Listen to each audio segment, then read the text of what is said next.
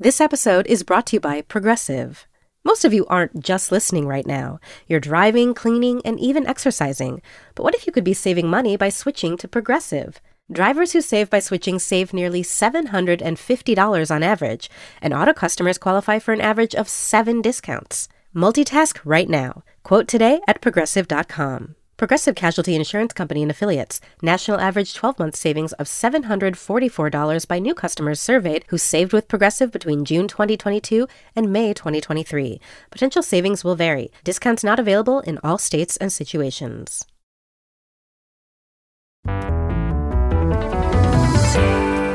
Welcome to Critics at Large, a podcast from The New Yorker. I'm Alex Schwartz. I'm Naomi Fry.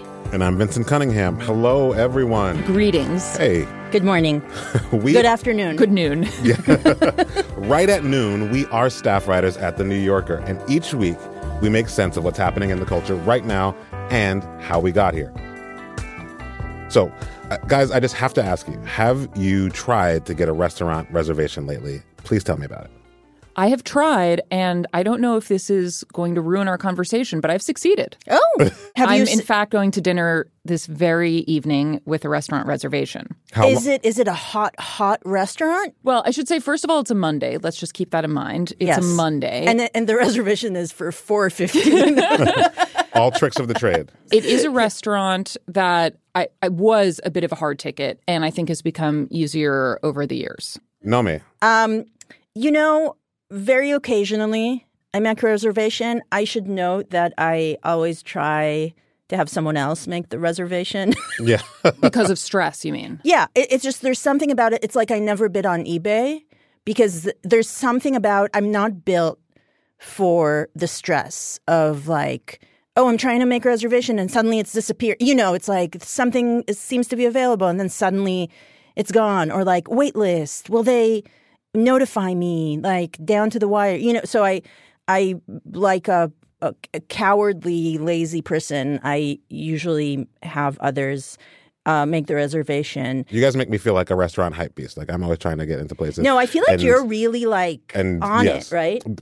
Recently, I ate at Bangkok Supper Club, which is the new restaurant by the people who brought us Fish Cheeks, a wonderful Southern Thai restaurant. And I had to eat there at 10 p.m. with my friends in order for us to get there. It was delicious. It was wonderful. We could talk about the massaman curry another time. But it was really hard to do. And this is kind of exactly what I want to talk about today. Okay. It just seems like, and I don't know if this is your impression, some point between the pandemic and now, the experience of going to restaurants become this total frenzy, subject to market forces that I can't even wrap my head around. Online reservations at buzzy restaurants, they get snapped up seconds after they get released. The tables are being swapped like trading cards on all kinds of black markets and on the dark web. Yeah. Credit cards are offering exclusive access to concierge services just to help you get into these places. We're at peak TikTok restaurant. Something is going on right now in the way we think about dining out. And so my question is, what is it? Why does a good meal at a popular place feel like, on the one hand, such a badge of honor, on the other hand, such a scarce resource? And what does this moment in the restaurant industry tell us about the art, ideas, and bourgeois culture of today? All good questions. All good questions. Yeah, all good questions. This week on Critics at Large, the Scene Restaurant and why we dine out. Wow. Or don't. Or don't. Or don't. So the other day, and by the other day, I guess I mean a couple of weeks ago, I went to the famous Scene restaurant, Tatiana, that's at Lincoln Center. Wow. One of my friends, an amazing food writer, brought me to this restaurant, just included me in this party. Did he have juice? He had juice. She has so much juice. I'm sorry. It's okay. The surgeon was a woman. Yeah. Yeah, she had a lot.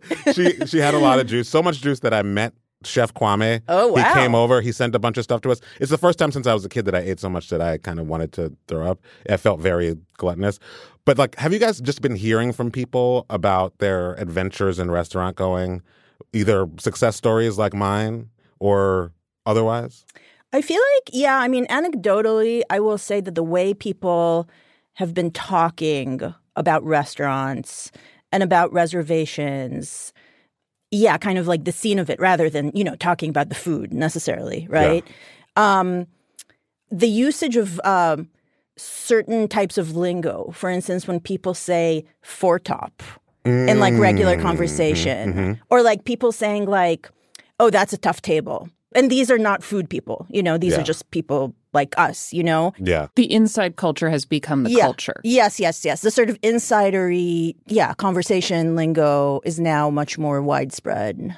One thing that's changed for me, I take a bit of a longer view, which has to do with, and I know we're going to talk more about this, but the way reservations are made from, let's say, the antediluvian times, where you called someone up on a telephone, probably one that was actually connected to physically a jack in your home, and spoke to someone and put in a request verbally to have a table committed to your, what is this horse and name? Buggy? I know. I'm trying to tell you guys stuff. what it was like back in the day. It really was like that, if you can even imagine, to the current kind of like quickest trigger finger on the mouse or on scrolling on your phone, who can click the fastest. And one difference this reservation change has made in my life is the phenomenon of eating when you can get the reservation. So, many restaurants booking 30 days out, but no more.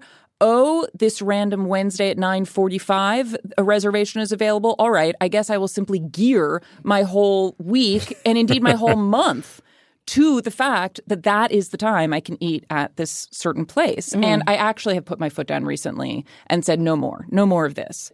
That sort of sense of it is not I who is choosing when to dine. It is being chosen for me, should I choose to accept the mission. Right. Hold on 1 second, though. Yes. Because we have amazing resources in the building that we work in. Let's use them. We should use them. I thought we could invite a friend of ours to talk with us.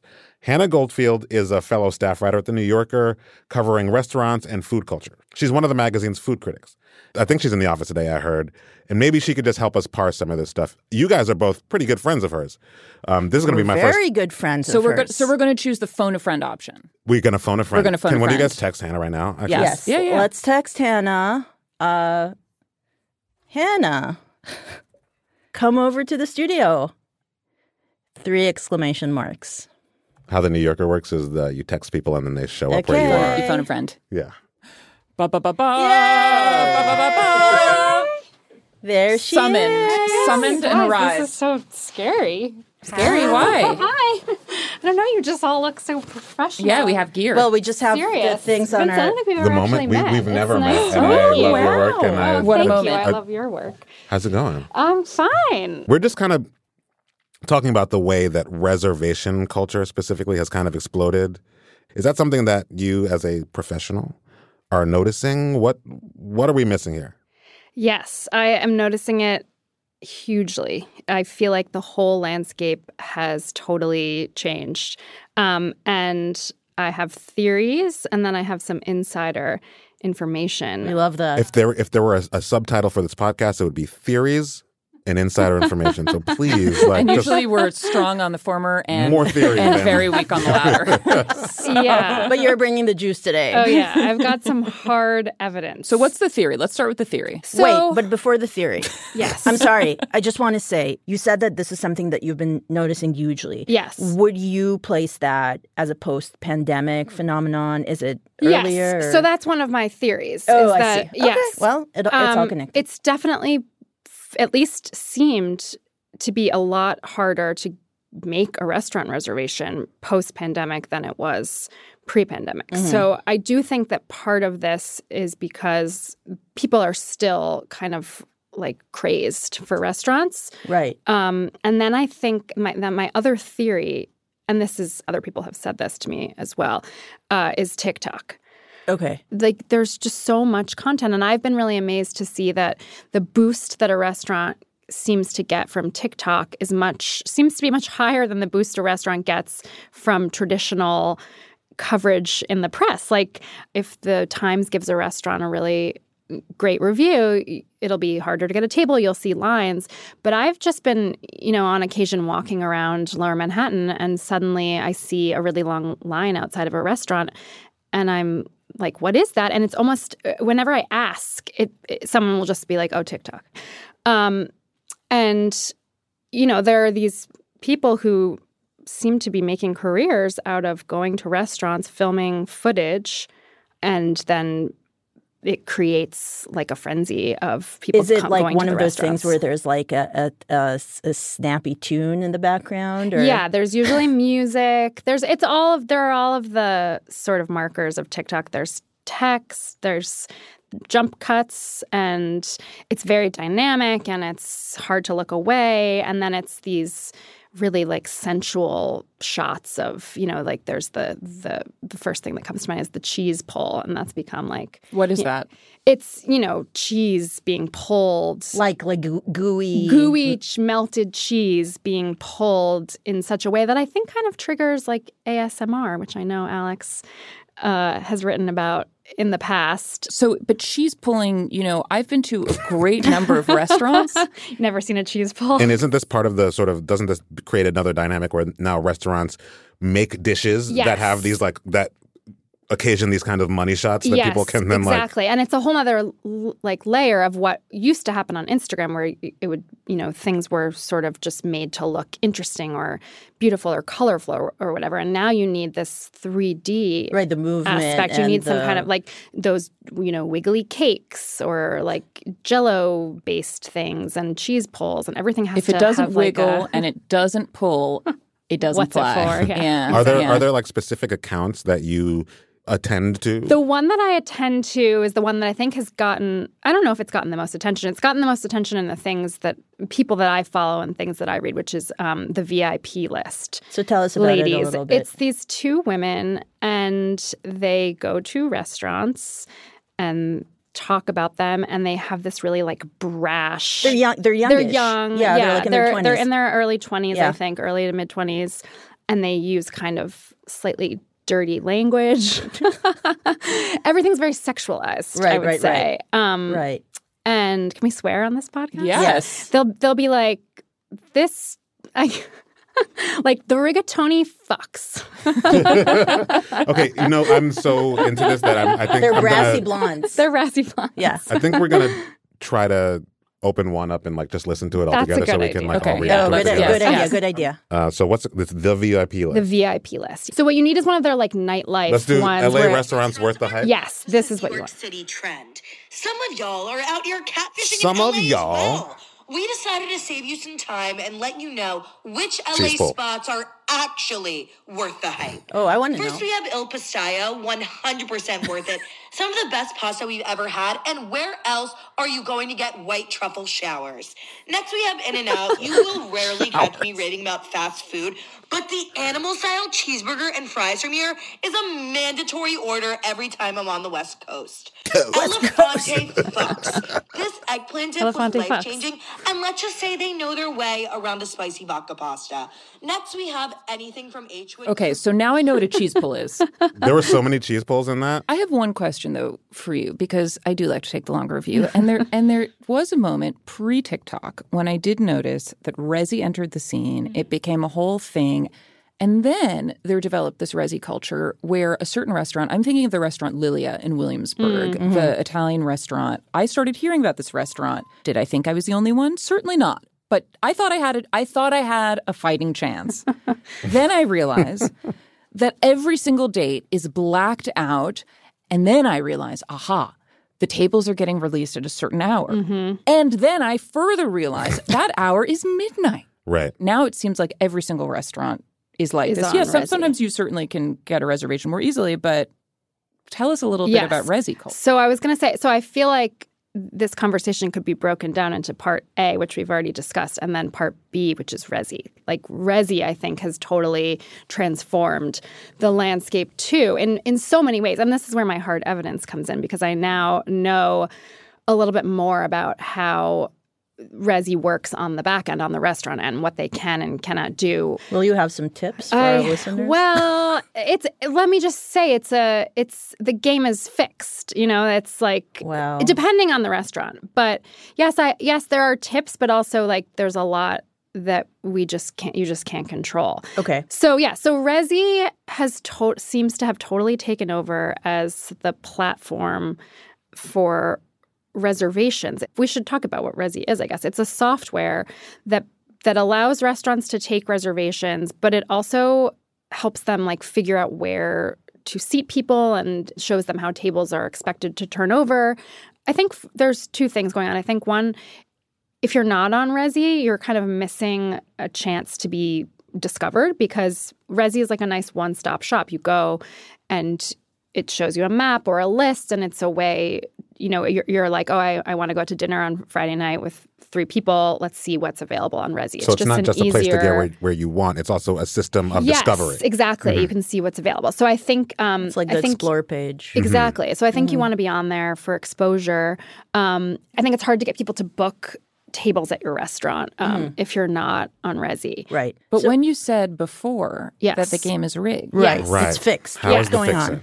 So, okay. So what my friend told me, and this is a person who co-owns several restaurants, which are pretty upscale, is when those reservations are being released at, say, midnight, or some restaurants do it at 10 a.m., and it's 2 weeks out or 4 weeks out.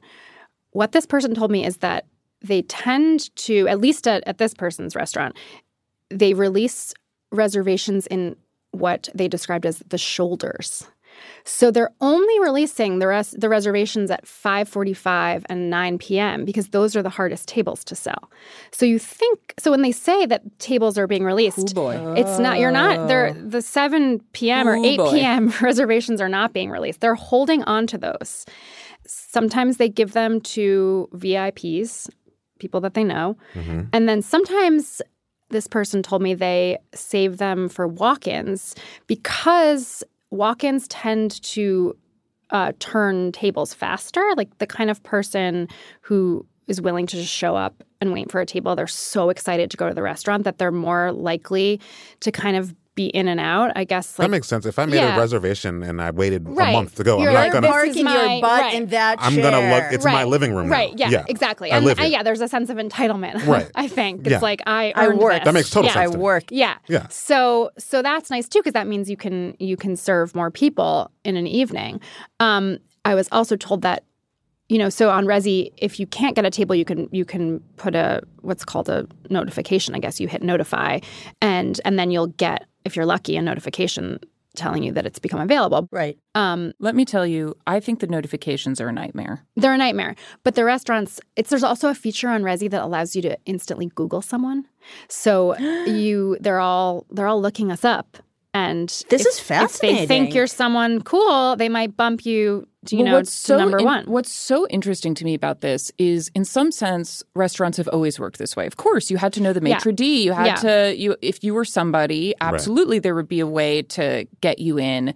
And I do think something like Resi has given us the impression that it's more democratic. Right.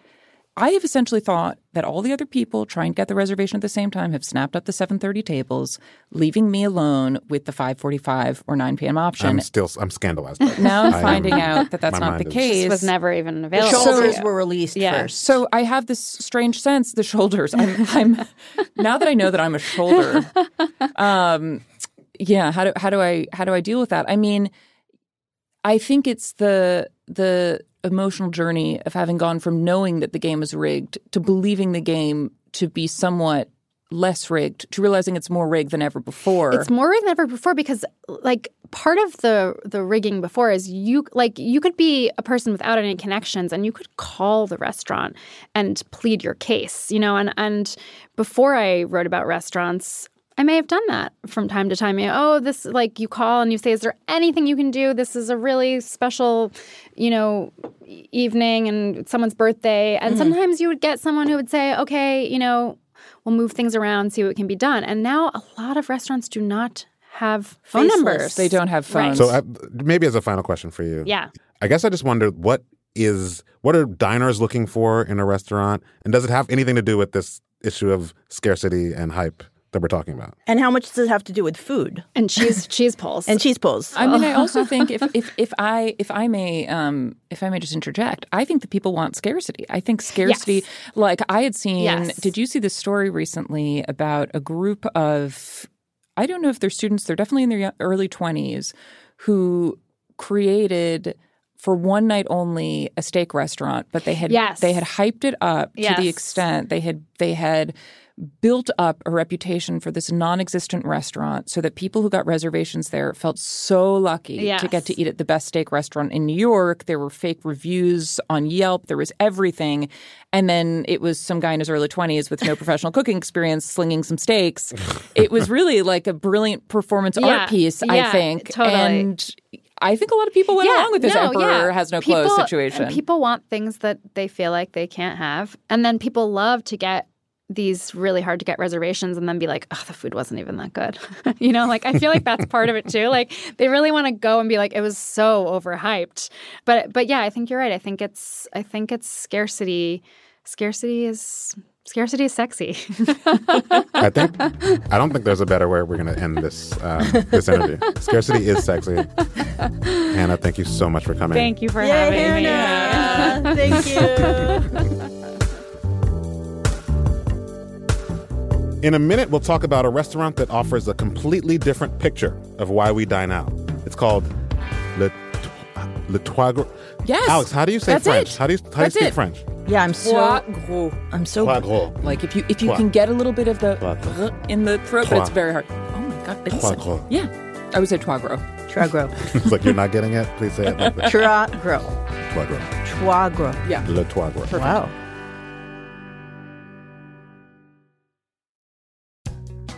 Hello there, radio listeners. It's Luke Burbank, host of Livewire. Each week, we bring you riveting and unexpected conversations with the people behind some of the most interesting entertainment and culture out there today. Plus, we're going to introduce you to great music and outrageously funny comedy. And you get to hang with me and our announcer, Elena Passarello, as we talk about the best news of the week. So please, don't miss Livewire.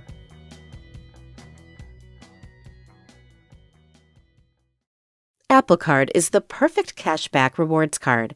You earn up to 3% daily cash on every purchase, every day. That's 3% on your favorite products at Apple, 2% on all other Apple Card with Apple Pay purchases, and 1% on anything you buy with your titanium Apple Card or virtual card number. Visit apple.co/card calculator to see how much you can earn.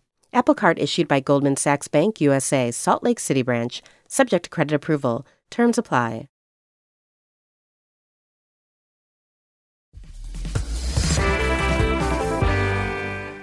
Hey everyone, before we dive back into the conversation, we wanted to take a quick moment to point you to last week's episode because it's a really good one, if we do say so ourselves. We talk about Britney Spears' new memoir, The Woman in Me, and how the book reframes music that was so formative to me and I'm sure to many others during my tween years. It's us going like slightly trashy mode, but smart. About one of the most important people in our culture. Mm-hmm. True. That episode is being featured on Spotify right now, so head on over there and give it a listen.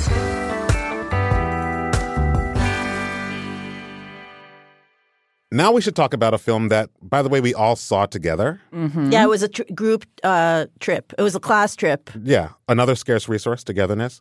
It's called Menu Plaisir, Le Trois Gros. Oof. It just rolls off your tongue. It's like butter. Like butter. Yeah. By the 93-year-old director, Frederick Wiseman. It's an incredibly well-made film about an incredibly well-run restaurant. Yes. And I think it might serve as an extreme example of why people like us, right, who like art, like literature, like 4-hour documentaries, find what we find so irresistible about restaurants. Could somebody describe this film for me and say the name of it again? Go ahead, Alex. It would be my greatest pleasure. Okay, the film is called Menu Plaisir, Les Trois Gros, and it is about a Michelin 3-star restaurant owned and operated by the same family for 4 generations. So currently, the owner, who is depicted in the film, Michel, is in the process of handing the reins over to his son César, who's in the kitchen. They're in central France. They're in the Loire region in a town called Ouche, which is great to say. That's a good. I can say that one. Ouche. And the film, in classic Wiseman fashion, does not feature any talking heads. There is no explanation or explication aside from what you get in the action of the film, which is cooking, going to market, preparing new dishes. We go and see how cheese is made at the local cheesemaker. Or Michel Troisgros, because it's the family name, visits a local farm where cattle is being raised and discusses the raising of the cattle, how it has everything to do with the cultivation of the land, the cycles of the year. Same for wine. Everything is really dependent on this sense of stewardship of the place, and the cuisine is part of that. So that, at least, is what I got from the movie. And we should just say also, it's a ton of time in the kitchen. Mesdames, Messieurs, j'ai 6 couverts qui passent avec 4 grands menus et 2 menus enfants. On a une personne qui est sans fruits de mer et sans crustacés. On fera 3 coques, un remplacement chou-fleur, derrière 6 asperges, derrière 4 Saint-Jacques, un remplacement tartelette mousseron. Which is probably for me, the most pleasurable aspect. Being able to follow the knife, the movement of the knife as it cuts into, a brain. A brain. Elles sont belles. Waouh, elles sont magnifiques. Là, tu es sûr que ça va être chaud à cœur. A beautiful scene. He is talking to this younger chef, and he's messed the brain thing up, and he brings him this big reference book, and he's like, if you'd read this, you'd know. Look at this. It was like, go to Larousse. You always have to go to Larousse, or you have to go to Escoffier. The absolute classic Bibles of French cooking. Yeah, and he's like, check this out, and then you see there's these moments of mentorship and study, and in some ways it's an inverse of what we've been talking about. We've been talking about the sort of outer shell of how it is to get into a restaurant, which here we don't see until later. We don't see the customers until a little bit, maybe 2 hours into this film. Definitely. And we should also note the fact that this is a very, very expensive restaurant, of course, which makes sense, considering the work we see that goes into creating these dishes. That's right. That the people eat. And, it's interesting to think about, and I was wondering what your perspective on this was, because Weissman has been known in a lot of ways for documenting institutions that are civic and often involve the working class and makes the working class seen in a lot of ways. Yeah. And this seems like quite a different thing. It's about work, but it's about work that ultimately serves, incredibly wealthy people. Mm-hmm. But I was just wondering what your thinking about that was. One thing that it's so funny. The one thing that I question in my response to Menu Plaisir is how honestly annoyed I was when the people started showing up. The diners. The diners. Yeah. It's just talk about that. There is just as there is an ecosystem that sort of occurs between, I don't know, the outdoors and the ecology and the inside of a restaurant, there is just an ecology between the work of an artist and the sort of potential annoyance of the people who come to consume it. The people come. And, there's especially just one guy that I can't stop thinking about who was just sniffing the wine in this very interesting way. But I feel like with that particular one, there's something. Weissman's eye is quote unquote objective, but of course, an eye can never be objective. And I think with that guy, the diner, with the camera kind of resting on him as he made a kind of big show of sniffing the wine and said, smacking his lips, and all of that is sort of an extended moment of and all sniffing of the that. food. He leaned his nose very close to the food so that it was basically almost touching. Took a big whiff and then removed himself and went again. I think he I has whispered a strategy to you when we were at Film Forum at the 9:30 a.m. screening of this 4-hour movie. I whispered to you, he was like Remy, the rat from Ratatouille, which is, by the way, one of my favorite movies. Yeah. If you haven't, no, it really is. And I believe you. I rewatched it on a plane just recently, over the summer. I've seen it several times. Just a quick précis for those of us not familiar with the movie. It's about a rat in Paris who loves fine dining and fine cooking and Needless to gourmet say, cooking. it's an animated film. It's an animated, yeah. It's a Pixar movie. Sorry, It's a documentary. it's a documentary. Yeah. And he, through a series of tumultuous twists and turns, ends up being at a fine dining restaurant in Paris in the kitchen, and helps a bumbling kind of intern type in the kitchen become a great chef.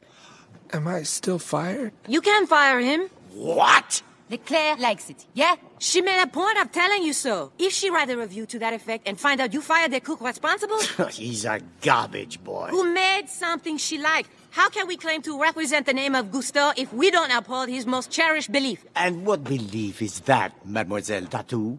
Anyone can cook. But just to say that movie, it's basically about that conundrum of like, who is fine dining for, right? Is it for the rats, quote unquote? Can a rat who's like a nothing, less than nothing, a disgusting vermin, et cetera, enjoy fine dining and, both eating it and cooking it? And is it for him as well? Is it for everyone, quote unquote? Or is it just for the very few, both in terms of cooking and dining, which I do think is a tension in the Weissman movie. Wow. Sorry, I didn't realize that Ratatouille was a great political text. to Now I have come think about it full again. circle. I mean, just anyway. Well, what I want to Tangent. know is, I had the same feeling as you, Vincent. What do you think that annoyance about the diners was? Well, I think what it was, it was a kind of, I think for me, a sort of sublimated self-censure. Because the big question for me always is like, you go to the museum, you go to the theater, you go to, there's a part of me that wants to say, I go to restaurants for the same reason I do those other things, which is I want to be abreast of what the most creative people in our world are doing. Be part of the conversation. Be a part of the conversation, be inspired, make myself open to the great artistic developments of my time, and I want to make sure I don't miss them on some level. But when I go to those places, I notice that the people that do that, and I think that, by the way, I think that impulse is universal and crosses borders of class and race and whatever. But then when I go to the places where this happens, it's often annoying yuppies like me and my friends that are there. And the actual experience of loving the arts is often different than what makes us love the arts in the first place.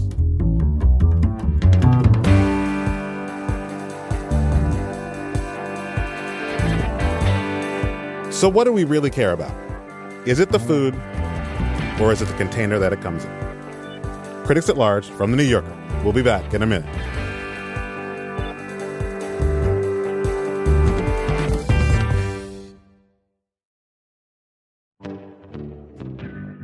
Hi, I'm Deborah Treisman, fiction editor of The New Yorker and host of the New Yorker Fiction Podcast.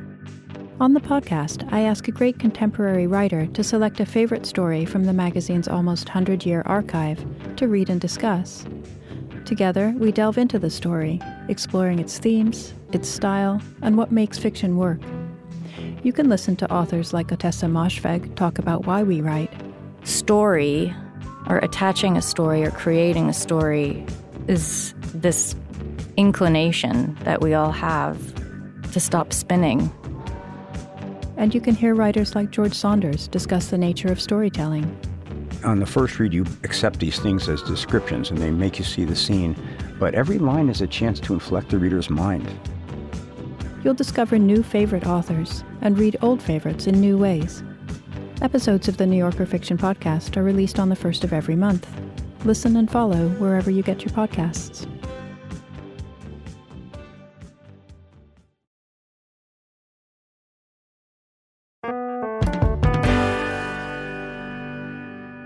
Just to pick up on where we left off, I am haunted by this problem.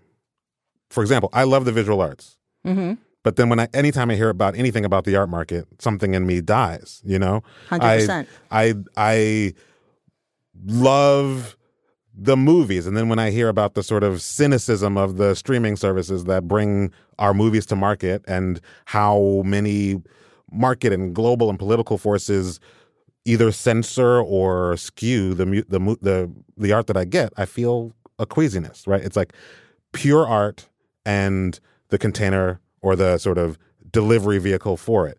I love food and I care about chefs and I care about the products that they make. And I also cannot stand the culture that has come around it and made it an experience for annoying people like we saw in the Frederick Wiseman movie.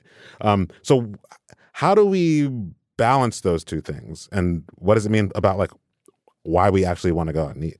Well, some of it is on the creators themselves to balance. I mean, we should say that one really cool thing that happens in the Frederick Wiseman movie is that they have a food truck. Like, That's right. They have a food truck and they take it to the center of town and they have there's a soup, there's a sandwich, there's a whole lunch that anyone can come and buy. And rather than think of this as a perversion of the great cuisine that can only be experienced in place, it's a good democratization of that. The food can exist in different forms and can serve different purposes. So I think that's some of it. There is no dining without the eater. Is that profound or is that obvious? It's It's profound. Well, there is a painting if no one is around to see it. Like there is a book if no one's around to read it. We talk endlessly about, do you write for the reader? Who do you have in mind? Fine, but you can't keep cooking if no one's eating the food. So we are this integral part of the experience. And That's I right. think one reason why I found the incursion of the diners was because in the Wiseman movie, we've been in the kitchen, and so we've been observing the art making and the craft. And I, of course, came to totally over-identify with these chefs who were doing things I absolutely cannot do. When people who actually come in, who are my real avatars, actually come in to eat this food, it's like, don't ruin it. It's not for you. But of course it is for them. It's only for them. It's only for them. It's only for them.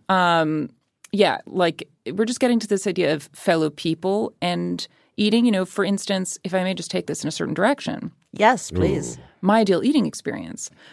To me, there is one word that summons exactly what I want, and it is conviviality. If the restaurant is convivial, then I am utterly delighted, and it has to do with many things. It has to do with food. It definitely, for me, has to do with service. Just a general sense that my well-being is a matter of concern, which can be communicated in many different ways and at many different levels. I need that. A soft hand on the shoulder. I don't need the different shoulder. Just a sense of, I think I'm just a little bit over, maybe not fully, I may come around. I'm a little bit over to the excitement of being abused in advance. That does not get me going anymore. Much like an animal destined for slaughter, if it has its adrenaline raised, the meat won't be as good. If I've had to stress out about the reservation and all these things in advance, the metaphor is kind of twisted. Right. So I don't want to go in with my cortisol levels elevated from the struggle. I don't need to feel this grand drama of struggle and triumph. I simply want to feel welcomed. I feel my eyes nearly not quite filling with tears, but it's on the way. So what is your perfect restaurant experience? Well, I don't know. I mean, I think when I was growing up, we never really went to restaurants. Like we never really ate out. But I do think that I've come to think about going out as part of like being alive in the world, and might have something to do with what you were saying, Alex, of the sort of conviviality, fellowship, and I love eating. Yeah.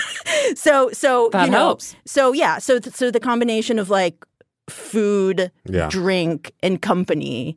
That's right. Is just important to the ecology of life. Yeah. I would say. For me, it's about, I want a place that helps me feel closer to the people that I came in with. When I was young, when I was maybe, I don't know, 11 and 12 and 13, I remember we used to live in Washington Heights, and my mother and I would walk up the hill to Fort Washington and go to this Indian restaurant whose name I couldn't tell you, and we would just like hang out and talk, and we felt closer to one another when it was done, and it was about atmosphere. It was about the fact that we both loved the food, but it was also just about like deepening friendships. Recently, I went to a Scene LA restaurant, and I was with 3 of my very close friends, people that I really enjoyed. You know, I was there like, and they give you crayons, and I was there like drawing on the table, and like honestly, like a little bit more tipsy than I needed to be. I was going to get on a plane later that night, and just enjoying my friends to death. And like the food was great. We're talking about food, but then also just like talking about writing and work and our lives, and I just like I just felt like I was in the bosom of my friendships, you know. Yeah. And this, you know, this issue of like, you know, the crossroads of hype and conviviality, it brings into question what the art of the restaurant actually is, because I tend to think in these perhaps like overly binary ways, this sort of like duality between the food and then the restaurant, the food being the art, the restaurant being whatever, the hype vehicle. But there is an art of hospitality. Absolutely. You know, and this is perhaps this is why it makes it harder for those of us who like, you know, love to apply textual analysis to works of art. It's like, well, yes, you can do a close reading of food, but there is another thing, perhaps a more abstract thing. It's like, well, how does something make you feel special? Or how does something make you feel loved by your friends or convivial? There's a whole there is a parallel art that I think on the far end turns into hype and something that we don't like, you know, borders on, you know, PR and a sort of cheapening. But there is a real art of being in a place and feeling really good.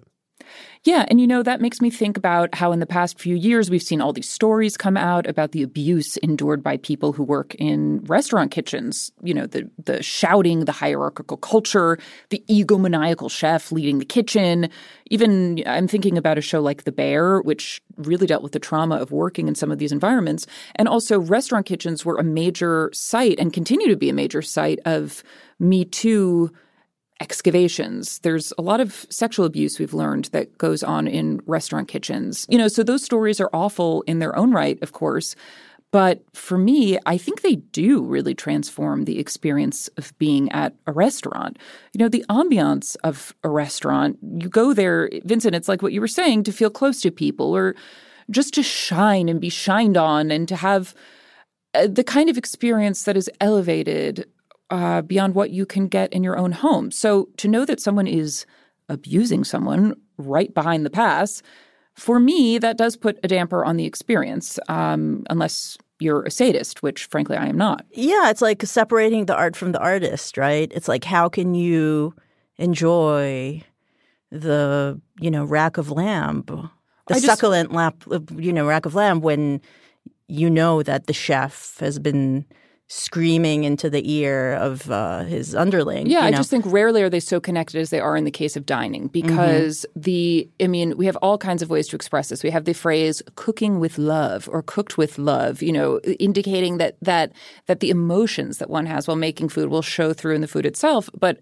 even on a less metaphysical level than that, part of the art of the restaurant is to create this space for people to come and eat in. And so, you know, it's not just the finished product, it's also the entire atmosphere and the feeling of it. And if a totally different atmosphere is presiding behind the kitchen door, I do think that creates definitely a moral and an ethical quandary. It's a little bit like, you know, are you in first class on the Titanic? Is below you men stripped down to their skivvies or thrusting coal into the machine just to make the engines run while you know, just dine on porcelain plates? No, I don't think that's the ideal restaurant experience in 2023. Yeah. You don't want that. No. Right. Yeah.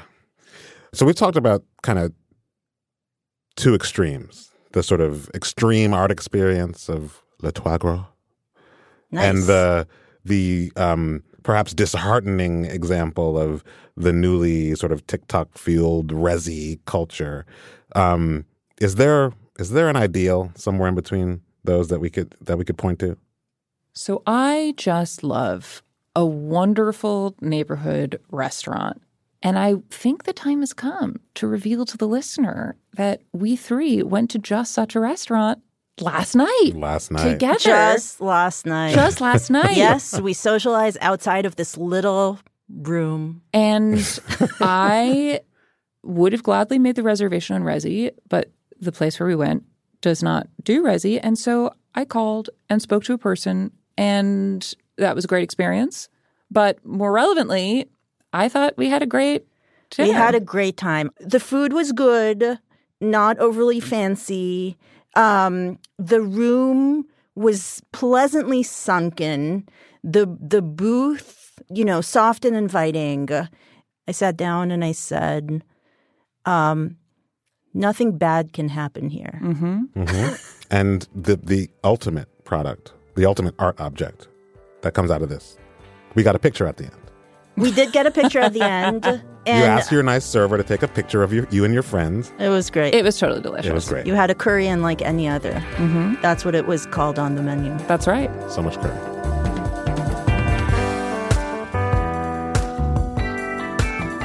Speaking of which, guys, I have good news. We can go to Les Trois Gros this Friday. There are reservations available. Let's get on a plane. Okay. So it'll cost us the cost of a transatlantic flight. Do you think we can expense those? Sure. We'll find out. Find out next time. Find out next week.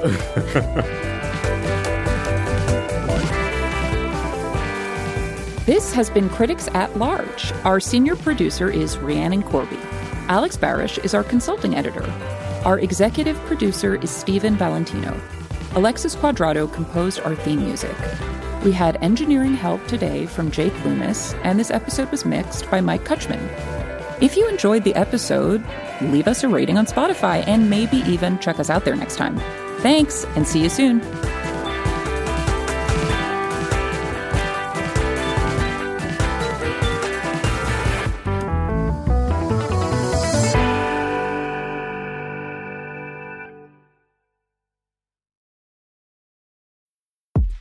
The Run Through with Vogue is where you'll meet all the most exciting people in fashion and culture.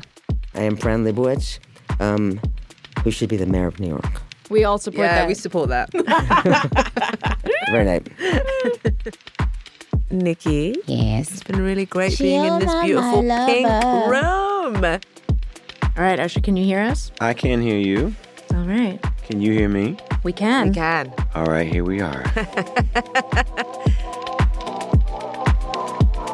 On the podcast, you'll learn how Vogue really works. Sometimes we'll come in for a second or even third run through until we are AWOC. Can you tell us what AWOC means? It means AWOK, Anna Wintour okay.